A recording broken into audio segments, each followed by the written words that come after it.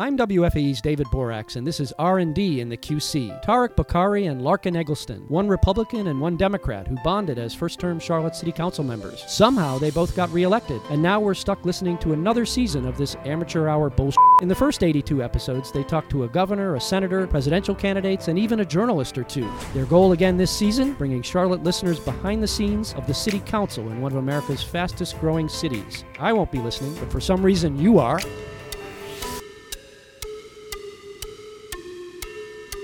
R&D in the QC, episode 103. We talk about last night's rezoning meeting, and we play catch-up on the last few weeks since our most recent episode.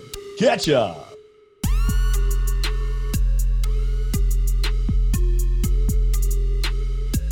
That's right, folks. Episode 103.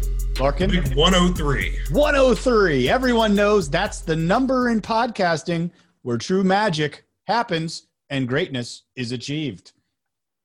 Unlikely. Larkin, this once a month podcast schedule is strenuous, my friend. Yeah, it is. It is odd not doing these the way we used to do them. I'll tell you something, though. I honestly, and I should knock on wood right now, I honestly, I have felt terrible mentally, emotionally, and physically for the last several months. And I feel like I'm starting to slowly get back to feeling normal. Honestly, I think there was just such a deep depression that had swept over me that I was like, I just don't feel like doing a podcast. And I look at you, you were just waiting for an excuse not to do one each week. So let's get back to it now. What do you say? All right, well, buckle down. I know. I think there's been a malaise on all of us across the country, probably the world this year. Probably definitely Charlotte. And you looked like hell. I could tell that something was wrong with you. Look at me now, dude. I know. You look like a vagabond. Like you just walked off the train tracks with a stick and a little is there a difference bandana full of your belongings over your shoulder. I understand that it is a vagabond, but for some reason I used to think it was a bagabond. What is a bagabond? Is that not a thing? A thing you made up. I bet you there's a good chunk of people that are like, oh, it's a vagabond. No? You want to know what mine was? I used to think that a chest of drawers was a Chester drawers. Chester drawers? Oh, yeah, dude, that's pretty good. I had the best one. And by I used to think that, I mean up until 5 years ago. Yeah, I had one that was about 5 years ago that I learned too. And I said it, I used to say it all the time, and I said it in a meeting, and I think my wife came up to me afterwards and was like, God. Here's intent. So what is it? All intents? For all intents and purposes. I used to think you were saying intensive purposes. Intensive purposes. It made sense to me. I was like, for all intensive purposes. Okay, which is serious. These are intense purposes. This is real. Well, I'm glad we got that out of the way. Yeah. What's going on? There's also still a word I can't say. Madam? I cannot. My mouth cannot form the word. Corroborate. Corroborate? Carrabba's. Corroborate. It's when you go to Carrabba's and I don't know. And you eat a lot. I'm told I cannot. I'm told I am physically incapable of saying it correctly. I have tried. Incapable. That's a word seems you can't say either. Now, speaking of hard words like madamy, what happened last night? We had a rezoning meeting, and for the record, Mayor Lyles can now say Madamy Homes. She said it wrong. She did say it quickly wrong, and then she corrected herself. But she got it right eventually. The Tommy, Matt? Her wrong version was a different wrong version than it used to be. It's good. She tries to remember it now by remembering Matt Amy, except that's not how you pronounce Madamy. Matt Amy Homes. That one wasn't particularly interesting, I don't think, but no offense to Matt Amy Homes.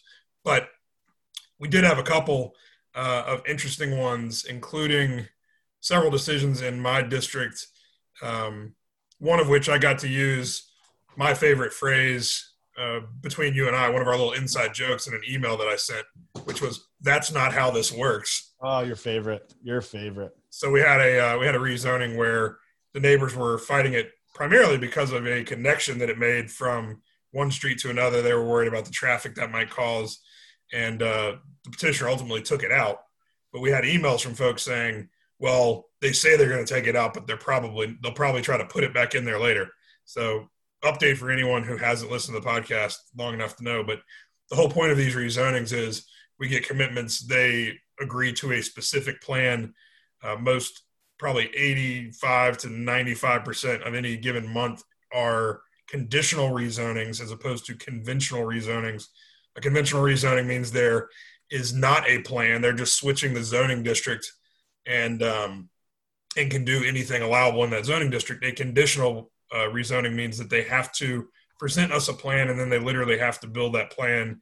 And if they want to do something different than that plan, they'd have to rezone it again. So if they say they're not putting something into a rezoning plan and they don't, on the one that we vote on, they cannot then later build it some other way. So thank you for that 101, council member. We used to explain things to people, and I feel like we've gotten away from that too. You're the explainer. I get it. Before we go to what was arguably probably the most contentious and the largest, highest profile one, let's start with the one you nerded out on, and the rest of us had to sit there. Well, to be fair, I managed to keep my nerding out to like 10 or 15 minutes as opposed to, and it probably wasn't even that, as opposed to you're looking like I'm wrong. I'll go back and actually check it. A long time, dude. Because I guarantee it wasn't 15 minutes. Right. As opposed to the one you're going to bring up, which was not your fault, I'll admit, but lasted for at least an hour and a half. Was there any thought that it was my fault? No, but I'm not blaming you for the audience. I'm sounding accusatory. Let's talk about your nerdy one first, okay? All right, so the Shaw House, the home of former Charlotte Mayor Victor Shaw, is over near Charlotte Country Club, near the corner of Mecklenburg and Matheson, and in the Plaza Midwood neighborhood. And it had an appropriate certificate for appropriateness to be torn down a year or two ago.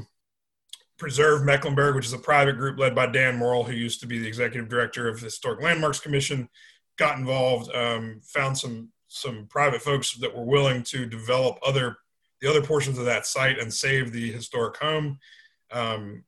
I met with them really early on, probably a year or two ago, about this, and was excited about the idea. But we had a couple of emails yesterday, or I did at least. There's the home, the Victor Shaw home. I was surprised you didn't pick up on this. I didn't want to degrade the seriousness of my commentary on that one because I'm genuinely concerned about that one. But looks the same as my house. Is my house historic? No, it's not. Never will be. Back in I was surprised. 1992, this was built. I was surprised you didn't bring up the fact that Mayor Shaw, as it was told to us, proposed that Charlotte have a zoo. And I felt like that was something you were going to latch onto and like make a joke. Listen, I wanted to, trust me. I remember that moment. What was it? There was something about a zebra or a tiger. Nope. Elephant? Yep. Elephant. And here's what I thought was going to happen. I thought Tar's going to make a joke. The zoo people were coming after me, dude. They're not zoo people. They're circus people. But if I thought you were going to make it, they'd be zoo people. Okay. I think zoos are not necessarily viewed as angrily as circuses. Would you like to make a gamble on that statement, Mr. Eggleston? No, I wouldn't, which is why I didn't make the joke. And I thought you were going to come in with an elephant joke, and that this was going to open up that can of worms again. There's not a lot of zoo people in Charlotte simply because we don't have a zoo. I think we need to be real clear on that. Yet. I think one of us needs to bring that back up as a campaign issue. The Charlotte Zoo. Oh my gosh, I really like that. I hope none of those kind, great folks are listeners of this podcast. So for all our friends who are activists against the circus, please let us know in advance if zoos are problematic the way circuses are, so that we don't avoid that pitfall. R&D in the QC, episode 103, poll of the week: are zoos on the same level of as circuses? Are zoos okay? Zoos. Do you hate them? Zoos. So we had someone come in, and I like to, on most of these rezoning meetings, at least once per rezoning meeting, see if I can't alienate a couple of my constituents and lose their votes permanently. So last night, I decided to do that with some of the people who, a husband and wife who came to oppose this rezoning on the basis of its density, which was going from what's already allowable there, 3 units per acre, to the proposed plan would be 3.71 units per acre, and we're only talking about like a 3-acre site. So the difference between like 11 houses versus 8. So density to me didn't really hold any water. And then one of them said, we've not done this anywhere else where we increase the density on a site to save a historic home. These people live, I'm going to ballpark 300 yards from where we just did literally the exact same thing in the last 2 years, which I pointed out to them. Yeah, but if you say it didn't happen. They also then said, and this was the one that kind of pissed me off, like I'm gonna give them the benefit of the doubt and assume that there was a misunderstanding, but I'm not sure that's what it was. They came in and said the Plaza Midwood Land Use Group opposes this rezoning, which I had not heard. So I texted one of the members of said group, and he said, no, we didn't oppose it, which I then pointed that out to them as well. So don't come into these hearings if you don't have your facts straight. Especially if it's in my district and especially if it's about historic preservation, because I will make you not like me. You're on a roll. Maybe they already didn't like me. That would be. You've already alienated the zoo people, and now this group. Good job. Only if you're correct that people hate zoos the way they hate circuses, and I'm not sure that's the case. I got a real strong heart. I think if you're an animal in a zoo, you probably have a lot better living conditions than on those tight train cars for the circus. So you think this 1993 house is gonna withstand the test of time? It's gonna make it through all this? I think your house is sturdy. I think it will survive. Just no one will care enough to put a plaque or any sort of designation. Well, not my house. I'm talking about the 1993 one you're saving here. Oh, was that not the year it was built? It was built like pretty new, dude. I just showed the picture of it. It was built like 80 years ago. 80? Wow. The guy, he lived in it. He was mayor like 80 years ago. Why didn't anyone think to turn that plot into a zoo? That thought crossed my mind, and I thought, instead of these other houses, maybe we save the house and build a zoo around it. A District 1? Dude, we built a zoo kind of movie vibe? You haven't seen that, I'm sure. No, but I'm assuming it's a Jumanji reference. No, it's a movie called We Built a Zoo. but cool. I like that Jumanji zoo animals, right? Kind of area there. Well, that's great, Larkin. Congratulations. More good work done on the historical preservation front. And a zoo, maybe on the way, depending on the results of this week's poll. We could do it in a new style called adaptive zoo use. Adaptive rezooing. Adaptive rezooing.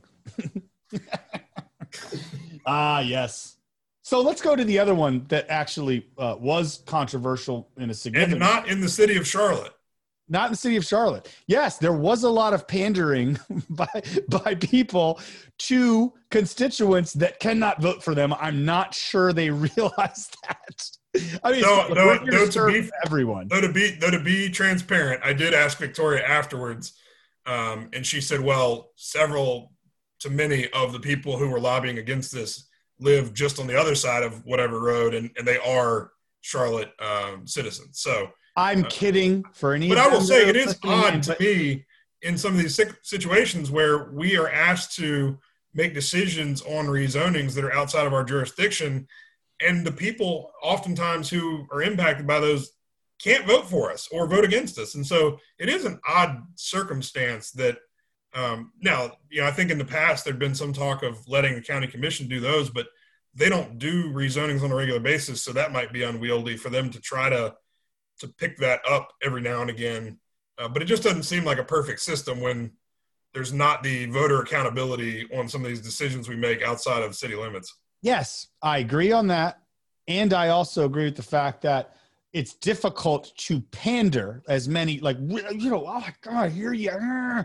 And then you're like, but you don't vote for me. I feel like there's a dichotomy with several people's approach with that. It's time for zoning quiz show. Larkin, your edition. Do not look. Take your eyes away from the paper.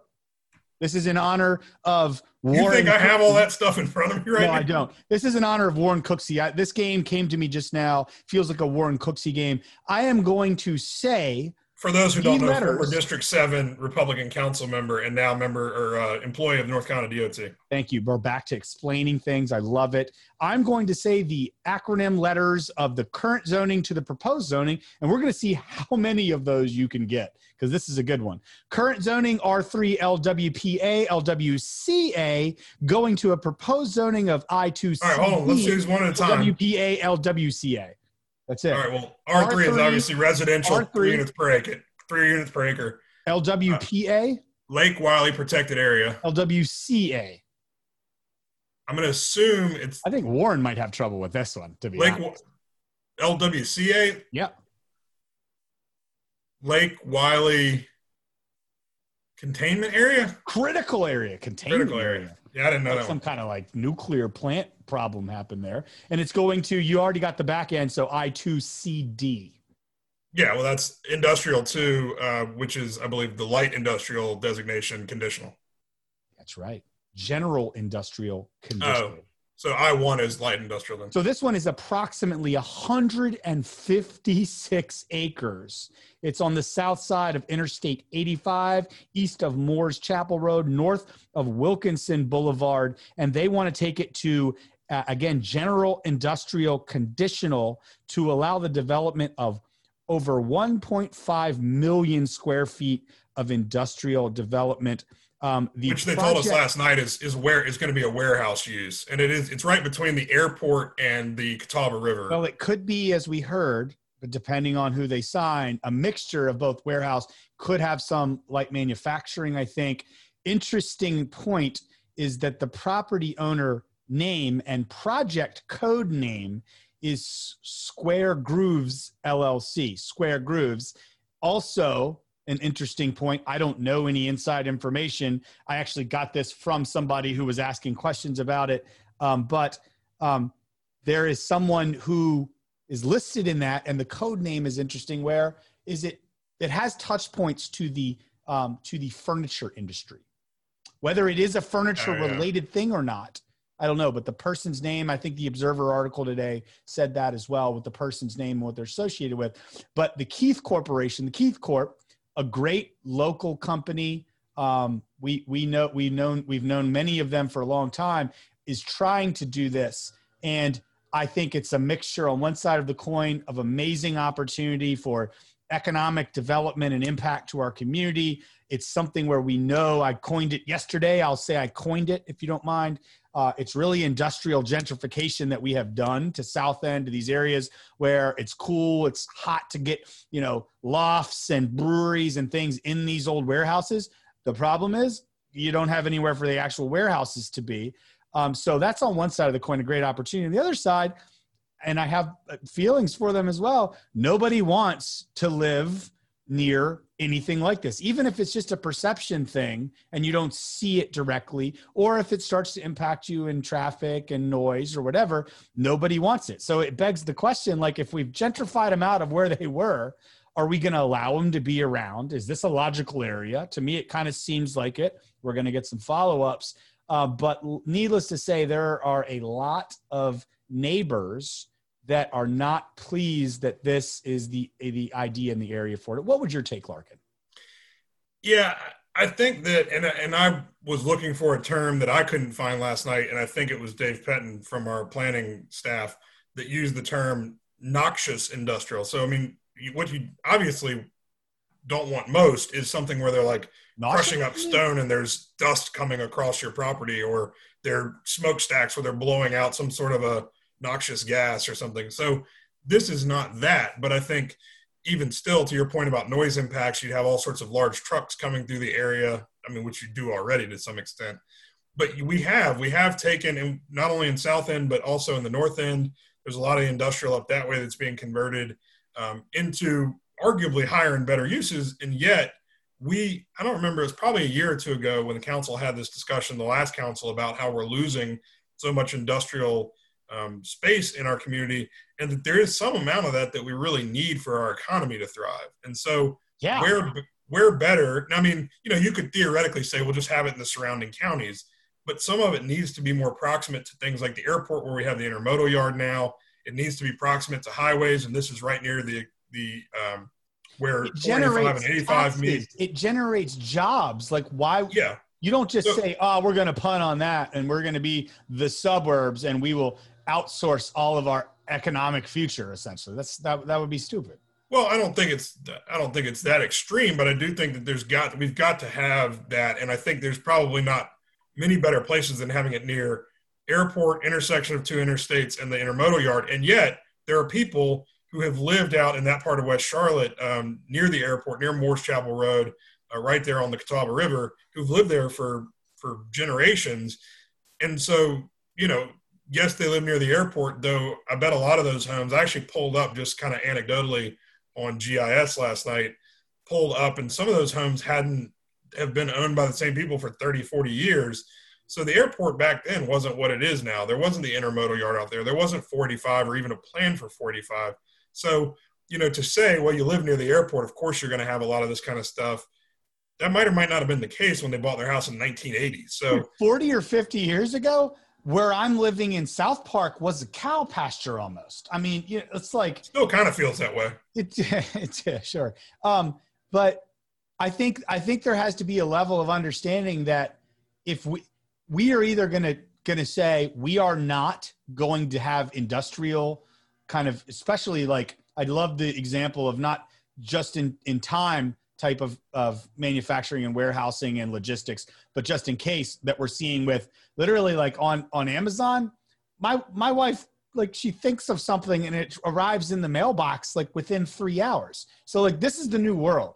So if we want to go into an old world of either we're going to, have the kind of just in time warehousing model and logistics model where that industry is dying and that won't last, or we're not going to have the industry at all. Sure. Let's have that discussion. But I think we're all probably going to end up agreeing like, yeah, we want to be in this space. Yeah. We want to be in these intermodal type transit businesses. And in which case we got to have a discussion. Where does this go? I can't imagine a part of town that's probably more suited for this.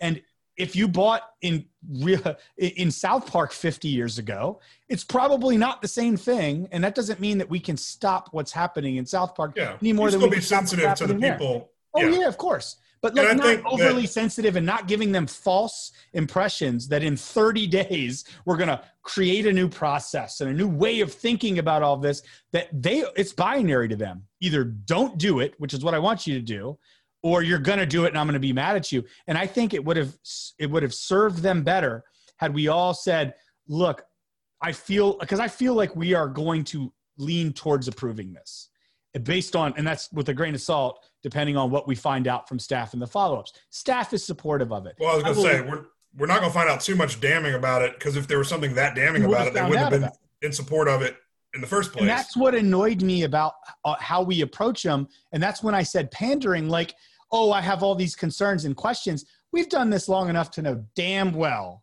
that there probably isn't some smoking gun out there that's going to be like, yeah, let's not do it. Getting a list of where else could this be at this stage isn't going to happen. Which also presumed that the ask was made to find other sites in that area where they could build more than 1 million square feet. The detail that was left out of that ask was the site also has to be for sale. Yeah. And they have to have already planned and gotten to a design like they already have. There's not tons of 150-acre parcels laying around for sale. And if you do that, then there's just going to be another subset of angry neighbors. I mean, like this is – so I feel like people are smart enough and savvy enough. If you tell them, hey, there's a good chance that this is going to be approved. So rather than fight tooth and nail to say, don't approve it, let's get to the part where we start to say, what concessions would make this better for you guys? Or how do we mitigate some of the impacts with screening and with buffers? It is a disservice to the constituents by that kind of pandering happening. Yeah. And one of the things that I don't think, and maybe even you and I don't to some degree, but I don't think the average person in Charlotte understands the significance of that intermodal yard. I mean, it is literally considered an inland port. Now, I don't know specifically with the potential tenant they've got lined up for this, if most of their cargo would be coming in via, train car, or if it'd be coming in via, tractor trailer or what. But I just mean the intermodal yard was not built out there it wasn't really, I think a lot of people, myself included early on, thought, oh, you build it near the airport and there's transfer between planes and trains. There's actually not a lot of that. It was built there because of its proximity to 485 and 85, but it is an inland port and it is a huge economic driver for the city. Does that mean I don't know if I knew that. I knew there was a piece of that. I also maybe incorrectly was under the premise that it also, when you look at like an Amazon or anyone that's like going to set up also like a thing there and fly it in, they can fly it in and have a proximity of several hundred miles where they are doing those transfers. Are you saying that doesn't happen hardly at all, or it's? I just mean that the need to have the intermodal yard there for the trains was not necessarily that there's a lot of cargo going from a train to a plane or a plane to a train. I think that's just where there was the land and the space to build it, and it made sense because of where it was with the highways. I think there is some crossover with air freight. But anyway, the point is that intermodal yard was built there with the intent of building up this sort of economic ecosystem in that area. And so you didn't invest all that money for the state of North Carolina. And I don't know exactly how the investment was split there, but I think it was mostly a state project. You don't invest that kind of money to not then add on to your warehousing space and your light industrial space and take advantage of it. So I think this is an inevitable trajectory we're on, and I certainly can appreciate but again, I think to your point, we've got to be more focused on what impacts will it have and how can we mitigate those while not just arbitrarily trying to deny this petition and eliminate all of the economic opportunity and jobs that it could create. My approach in the last 3 years is I've kind of learned how my style of dealing with rezonings and constituents, community members is have compassion, pretend like it's happening in your backyard personally, and feel. And my wife really helped in the early days with my compassion side. You know how deeply compassionate I am. She's like, pretend it's happening to us. Like, really, don't just come in there. And all right, step one, don't be a jerk. Don't be a jerk. Number one, right? So yeah, but I combine that equally as much as I can with no nonsense, being a jerk. Just like, hey, like, I don't want to give you a false impression, so I lead you along and waste the limited time you have to achieve change, right? To achieve concessions and negotiations. And even if people don't like that in the moment, I think they respect it more long term, because, and I try to do the same thing. I met with some neighbors a couple of weeks ago about a rezoning petition and that we approved last night, and they had 4 or 5 things they're concerned about, and I told them flat out one of them was just a non-starter. I mean, it's like, why waste time talking about something that you know is not actually going to change instead of focusing on the 2 or 3 or 4 things that can be changed and can help them. I don't know. I bet you most of those community members walked away last night thinking, oh, there are 1 or 2 tops council members that support this, but there's a bunch that have serious questions. And, and so they're going to sit back there and say, all right, and I'm telling you, they're going to be frustrated for the next week because they're going to be like, oh, and then their frustration is going to build until they're like, oh my gosh, is this going to pass? And it's going to pass. And all of a sudden they wasted like 3 weeks, and there's going to be a mad dash at the last week to say, well, how about this one thing when they could be doing it now? I do have some faith that it's not in the city limits, but it is adjacent to District 3, and I think Victoria is going to run point on the dialogue between the neighbors. And so she is a pretty detail-oriented person who, in my experience, will be a straight shooter and say, here's this thing looks like it's probably on track to pass. That doesn't mean we can't improve it. Let's figure out what your concerns are and figure out how we can address them. Yep. So I think with her leading that process, I think they'll get somewhere. But yeah, I mean, I'm with you, unless there's some huge surprise that would be a surprise. What's a huge surprise? Zoning committee comes out and unanimously says, yeah, this is bad, right? But that would be a real surprise to me. So yeah, I don't think if their hope is, okay, this thing's going to fail and it's just going to be developed as 3 houses per acre on 150 acres, that's probably not the outcome. All right, we've beaten that horse to death. Zoning, everyone, get to it, get used to it. It is sexy, it is real, and it is 98% of city council.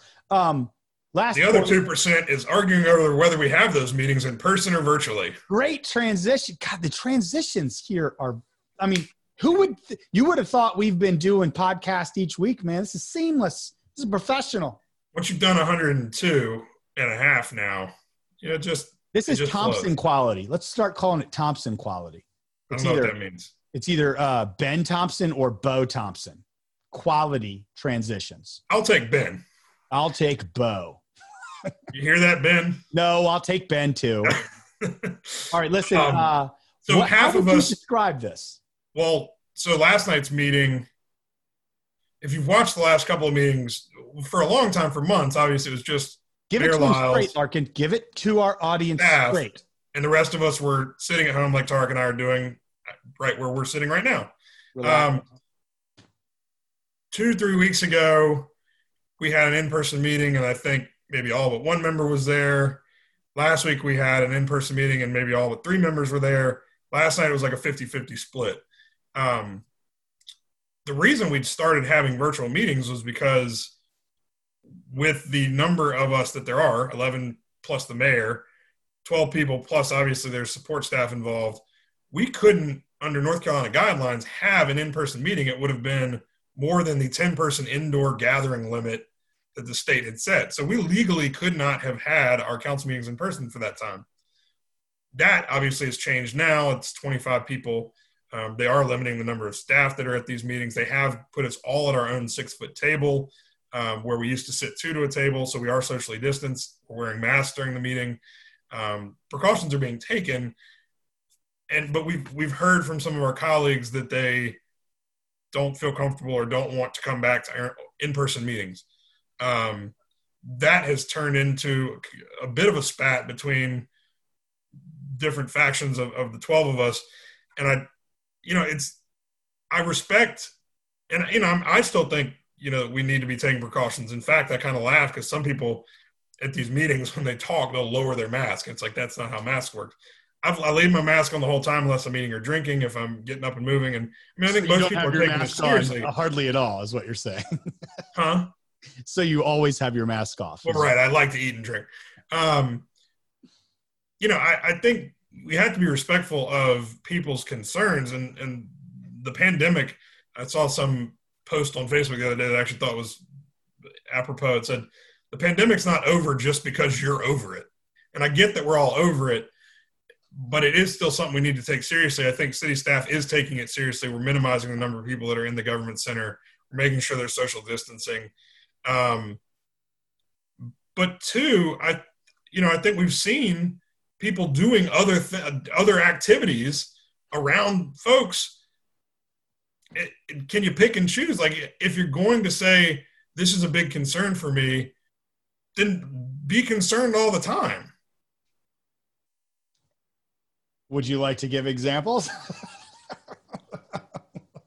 Like, I'm not, it's not personal. Like, it's just that, like, you can't really have it both ways. You have nailed one of the Republican frustrations of the last 6 months, which is it's like lockdown business and small business and you can't do anything, or, schools can't go back. But actual 100% support and championing of protest, of which many people didn't have masks because I was there. You know what I mean? So that consistency isn't just for this, it's for everything. Now, with that being said, though, I'm sure, go ahead, argue that point. Well, no, I just was going to say, on protests are not, by their nature, they're not sanctioned or unsanctioned. They are, I guess by their nature, they are unsanctioned. When we see Governor Cooper hold up saying, no, no, no, no, no, and then he comes out, and I know it probably wasn't overly fair, but they got a picture of him taking his mask off, showing his face shoulder to shoulder with the protesters. That was literally the only time he came out. It just rubbed many of us the wrong way. Yeah. And I think, and I will say, and I'm a staunch supporter of the governor. I think he and Secretary Cohen have done a good job with this in general. There are things they've done I disagreed with. I think there is a difference between being able to have, 5,000 people in the Spectrum Center for a basketball game than have 5,000 people or even 15,000 people at a Panthers game because it's outdoors. And so, outdoors is significantly different than being indoors. So there's no right answer. And I don't think, and, I did appreciate, and we can talk about it a little bit if you want later, but you and Councilmember Winston put out a statement basically in support of CMS before they made their decision, acknowledging that this is all hard and there's not an easy answer. There's not a right answer. Whatever answer you come up with, half the people are going to hate it at best. And so, I give some grace for that. To me, I feel like the meeting thing has become something more than just about meetings and about COVID. Well, I think that's the punchline, I think, to all of it. On one side of this coin, you have the safety issues. And look, I won't repeat what you've said. I'm kind of there, but not so much as I think it's been taken in some other contexts. But let's just say, yes, totally agreed, but protocols need to be followed. And if they are, it's a pretty good mitigant. On the other side of this coin, though, I think the real argument here that some folks are championing as they attempt to bring us back and cancel all remote connectivity is just the level of dysfunction we have had over the last 6 months. And I honestly, I would wager that we have all learned at least one thing, if not multiple things, about ourselves, about our tenets and principles of operating in business and politics and whatever it is. And one of those items for me is that I always, before March, believed that all of this stuff could be done remotely. I thought it was whether it was Raleigh or city council or freaking business. I always thought I don't need to fly to New York. I don't need to go to London for a meeting. I don't need to drive to Raleigh for the General Assembly. It could be done. We are technologically advanced enough to do it. And I think I learned a valuable lesson, which is you lose something. And maybe that doesn't apply to everybody. I'm still a big advocate of remote working, remote learning opportunities, things like that. But there are some things that work and there are some things that don't. And I think it's just a powder keg of, depending on what ingredients, what people are in there, as to how successful it can be.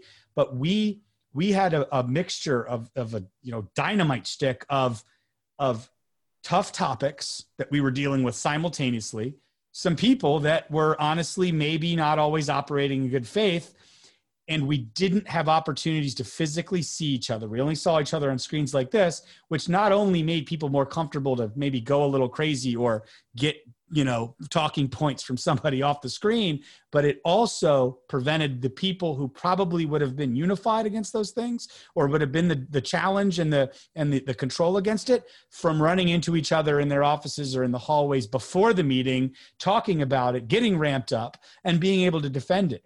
And I believe that was, everyone probably has different opinions on who and which ingredients or whatever. I believe that was the ingredient set that has made the last 6 months of largely embarrassment for all of us. And I'm knocking on wood saying, man, I feel like maybe we're starting to hopefully turn a corner. I mean, there's still a lot to figure out. And clearly the fact that we were at a point where we were going to go back, it's my opinion personally, not based on anything else, that was the reason.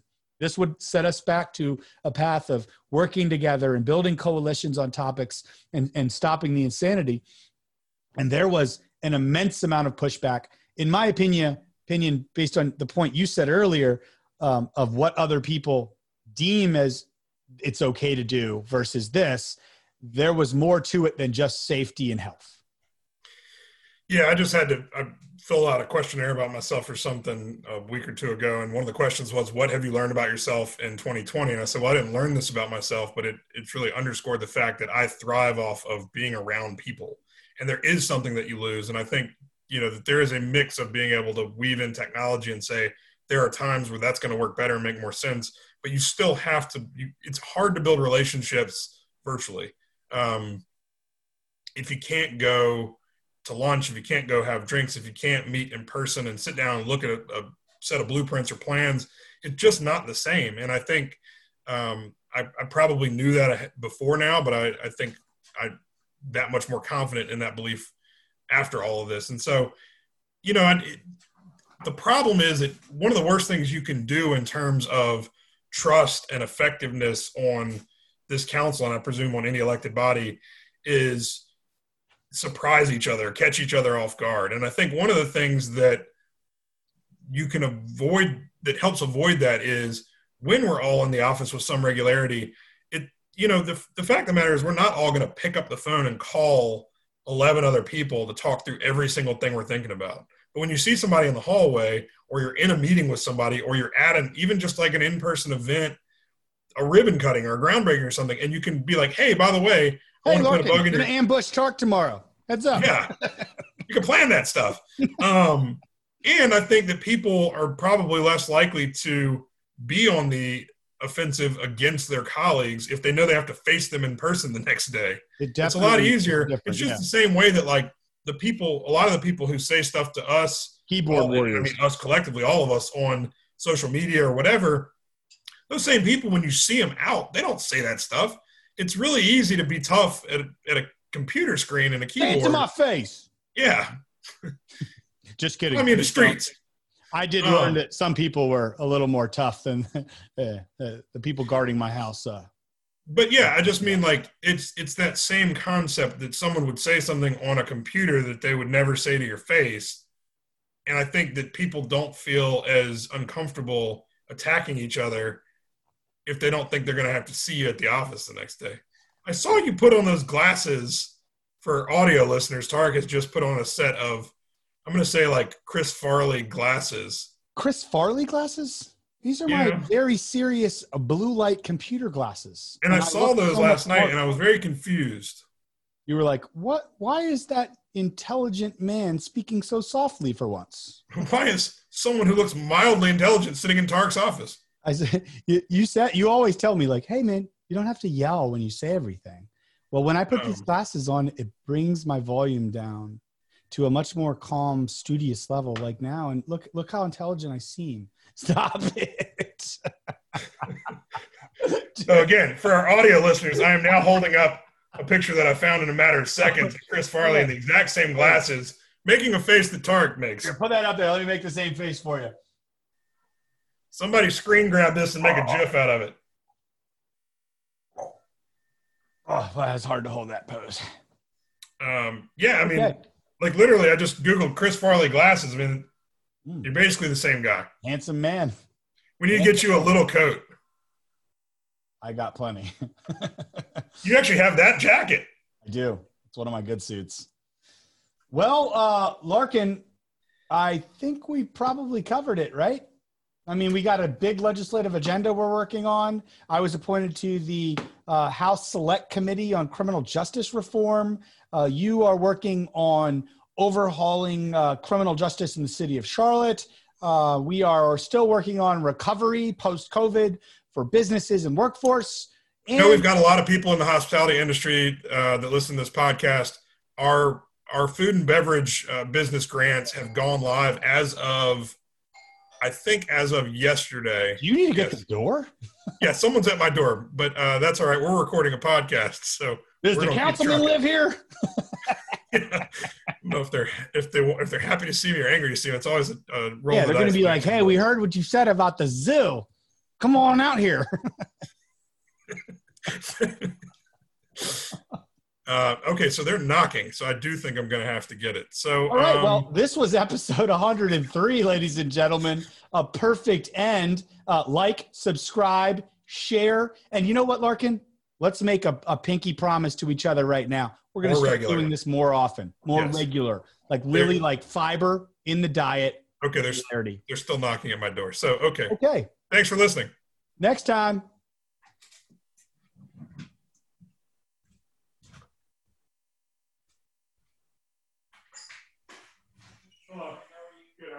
I'm going to keep recording just in case he gets killed. I'm with the U.S. Census Bureau. We sent you a census form, but you failed to return it to us. My mail is piled up like crazy. Yeah. Well, I just need to fill out this census form with you. Great. Okay. How many people live in this residence? Oh, boy. That's a good question. I'm bad with numbers. Maybe 80. 80 people live in this apartment? Seems high, doesn't it? Not 80. How about 4? No. I'm so bad at guesstimating. Well, why don't just take your time and count? Okay. There's me, my wife, our plants. We have some candy bars. Well, we don't count candy bars or plants. Yeah. Then there's just the two of us. Boy, I really overshot it with the 80, didn't I? Yeah.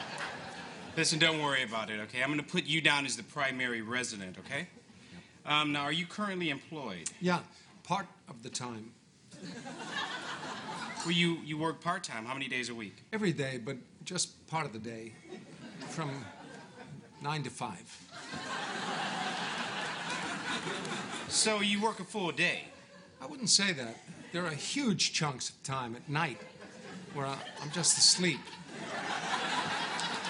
For hours, it's ridiculous.